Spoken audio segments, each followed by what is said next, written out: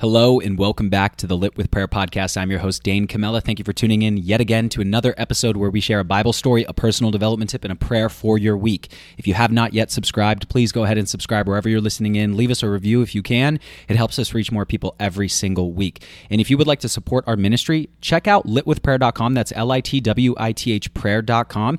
And you can pick up any of our resources from our books to jewelry. Without any further ado, let's get into this week's episode. Reaping what you sow. Genesis 29.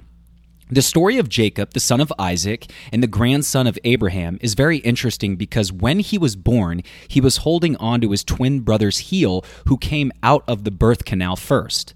Jacob's name means supplanter, someone who replaces or overthrows a thing or someone, as in this case of Jacob replacing his brother Esau in the birthright and receiving the firstborn blessing from their father Isaac.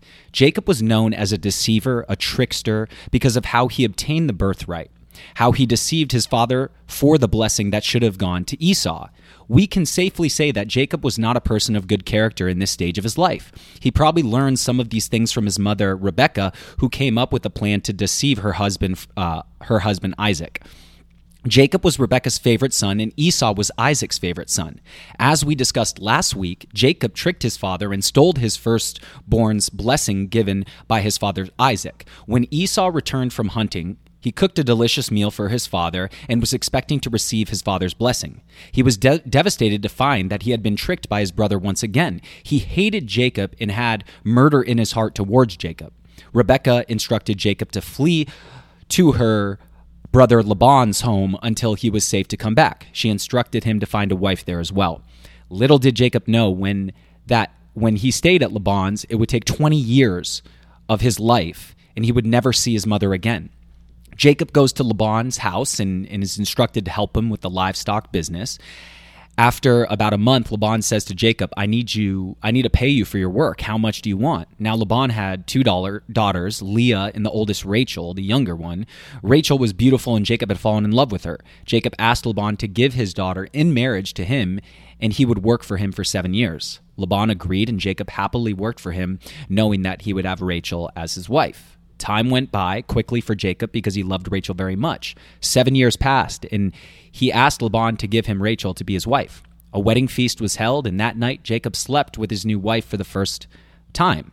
Jacob may have celebrated too much because he didn't realize that Leah had replaced Rachel, and in the morning Jacob discovered that he had slept with Leah and not Rachel.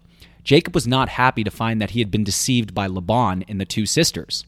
When Jacob confronted Laban, his father-in-law said that it was custom in his country for the older daughter to be married first before the younger. How ironic that Jacob had supplanted his older brother for the birthright and the blessings, and now the older sister had supplanted the younger sister in marriage to Jacob. Laban had a solution. He told Jacob to fulfill his honeymoon week with Leah and agree to work another 7 years for him, and he would give Rachel to him as his wife as well. Jacob agreed and fulfilled his week with Leah and then received Rachel as his second wife. Fortunately for Jacob, he didn't have to wait another 7 years. He loved Rachel more than Leah, and Leah knew it. Jacob, the deceiver and trickster, gets deceived himself. What a shock it must have been to finally finish 7 years of labor and discover that he had married the wrong wife.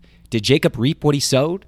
He deceived his father and stole from his brother and had his mother as an accomplice. At this point in his life, he's working for love and gets cheated out of his first love. What an emotional experience that must have been. But Jacob had a promise of blessings on his life from God. Personal development tip of the week. Perhaps you're going through some difficulties, unfair circumstances, poor choices, or reaping what you have sown.